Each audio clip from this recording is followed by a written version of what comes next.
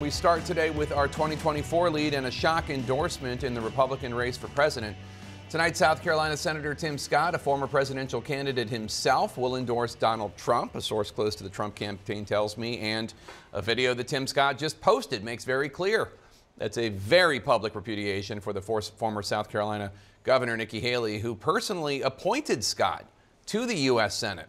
Now, this is the kind of endorsement you might usually expect after the New Hampshire primary, closer to when South Carolina is scheduled to vote, which is at the end of February. But one political observer suggested that it's possible the Trump campaign is just trying to blunt any more of Haley's momentum, anything left, and put the nail in the coffin of this race as quickly as possible, as of New Hampshire. Sources say Governor Haley's campaign was caught completely off guard by the announcement. Haley released a statement saying, quote, "Interesting that Trump's lining up with all the Washington insiders when he claimed he wanted to drain the swamp, but the fellas are going to do what the fellas are going to do." We should note this announcement doesn't come without some calculations from Senator Scott's team either, as one source tells me close to the Trump campaign. Senator Scott is on Trump's, quote, medium list, as opposed to short list, for vice president. CNN's Omar Jimenez starts off our coverage today from the campaign trail in Goffstown, New Hampshire. And Omar, not the kind of announcement the Haley team wanted to see as they go into the last weekend in the New Hampshire primary and blitz the state for every last vote. Not at all. I mean, we saw a number of Haley events over the course of this morning, and when reporters were trying to ask her for her reaction in the initial phase of things, she ignored those comments before, again, later on releasing that statement that you just read. And as you mentioned as well, Tim Scott posting a video on X, on social media, on his way or outside of the Trump plane, making his way soon here to New Hampshire, where, again, that endorsement is expected to be announced at a Trump rally tonight, and potentially, as you mentioned as well, could slow Nikki Haley's momentum, or at least an attempt to, in this final stretch of the primary. 4 days to go. We are super excited. All the candidates are back in New Hampshire. Ron DeSantis, Nikki Haley, and Donald Trump are making their final pitches to voters heading into the last weekend before the primary, one that Haley says carries enormous weight. This is a wake-up call for the Republican Party. Haley hit a number of events Friday, trying to find every bit of support she can. Thank you for having me here. Amid a mountain of a task, defeating Donald Trump, who's now expected to pick up the endorsement of South Carolina Senator Tim Scott, a source familiar with the plans tells CNN. Haley responded to the news in a statement saying Trump's lining up with all the Washington insiders, as the former president is not only hoping to repeat the results in Iowa, but also beat back Haley's threat in New Hampshire. She's not going to make it. She has no chance. She's got no way. MAGA's not going to be with her. And he's continued to single her out, even calling her names on social media based on her birth name, Nimrata. The name calling, I know President Trump well. That's what he does when he feels threatened. That's what he does when he feels insecure. It's not going to waste any energy from me. I'm going to continue to focus on the things that people want to talk about and not get into the name calling back with him. Haley has polled within single digits of the former president in the past month and has increasingly focused her attacks on him. The reason he's throwing these temper tantrums is because he knows I do have a chance. The reason he's doing this is because he knows he's not able to defend his record. She sees the Granite State as a two-person race, as DeSantis appears to have scaled back appearances in the state, but hasn't fully disappeared. We're excited to be here. As he stresses the road for him doesn't end in New Hampshire. And we're expecting to hear a little bit more from DeSantis. Actually, just behind me here, you can see this huge gathering of reporters. He was supposed to be here 30 minutes ago. So these reporters here are waiting for them. I'm going to go back and join them in a second here. But what's significant about that is obviously DeSantis scaling back his campaign a little bit here in New Hampshire. This is really his return to the state since he announced that. But his campaign has stressed that they are in this for the long haul, and they are looking beyond New Hampshire because, of course, they see the writing on the wall at this point and believe they have a better chance later down in the primary schedule.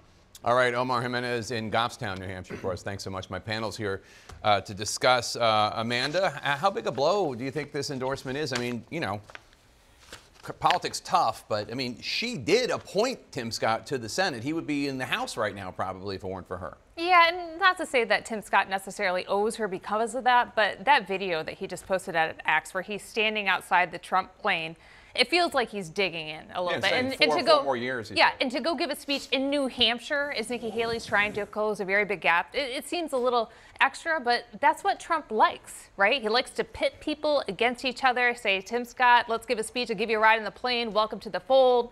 This is how it works. They're all falling in line. That's what Trump likes, but that's the kind of stuff Trump demands, True. too. Jake, look, Trump's the leader of this party. He's going to be the nominee. I'm a boring guest. I don't think this.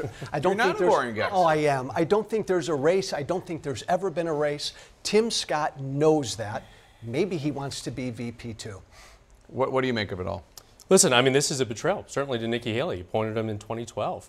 And this is also following 2017 when Tim Scott, after Charlottesville, said that President Trump was morally compromised, right? But we see, to Joe and Amanda's point, everyone fall back in line. And we have all those clips that we play where all these candidates and, Tim Scott has called out the president numerous times. But of course, he's back on that plane, headed back to New Hampshire to take some of the steam out of Nikki Haley's sails. And we should note, there are a lot of Republican officials who are still worried about Trump. Forget the moral grounds or the at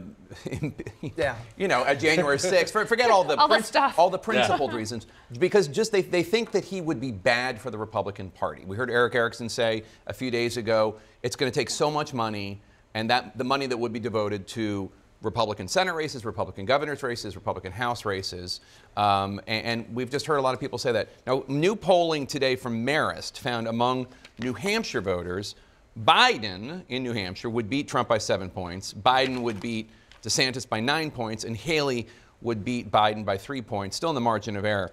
But what I think is significant about this is in Iowa and New Hampshire, they've been paying attention. In a lot of different parts of the United States, people are living their lives. They don't even know that it's likely going to be Trump versus Biden. Like, a lot of voters are surprised to hear that. New Hampshire voters know differently because they've been playing in this. That seems like ominous news for Republicans. It does, Jake. And to your point, it's not just that they've been paying attention. They've also been inundated with those ads that most of those battleground states are going to see come November, framing this argument between Joe Biden and Donald Trump. Nikki Haley's out there with ads right now comparing the two of them, and that it's a time for change. And we'll see if that resonates with voters in New Hampshire with 4 days to go. But go ahead, Emma. Yeah, it's just, one thing that I think is particularly bothersome about the Tim Scott endorsement. I mean, you know this, for many years he was built up as the sort of new conservative, happy, optimistic, everybody likes to be around him. And he ran that campaign, yes, right? You want to be that optimistic conservative. Sunny. But then through this campaign, he sort of nodded to the weaponization of the DOJ, and he is going to lend all his credibility to putting this gloss on Trump's retribution agenda and sort of normalizing it, making it to be okay. And they're all right in the fact that Trump is not as electable, but they're still going to lend their personal credibility on this and help close the gap in a presidential race. Because it's just too late.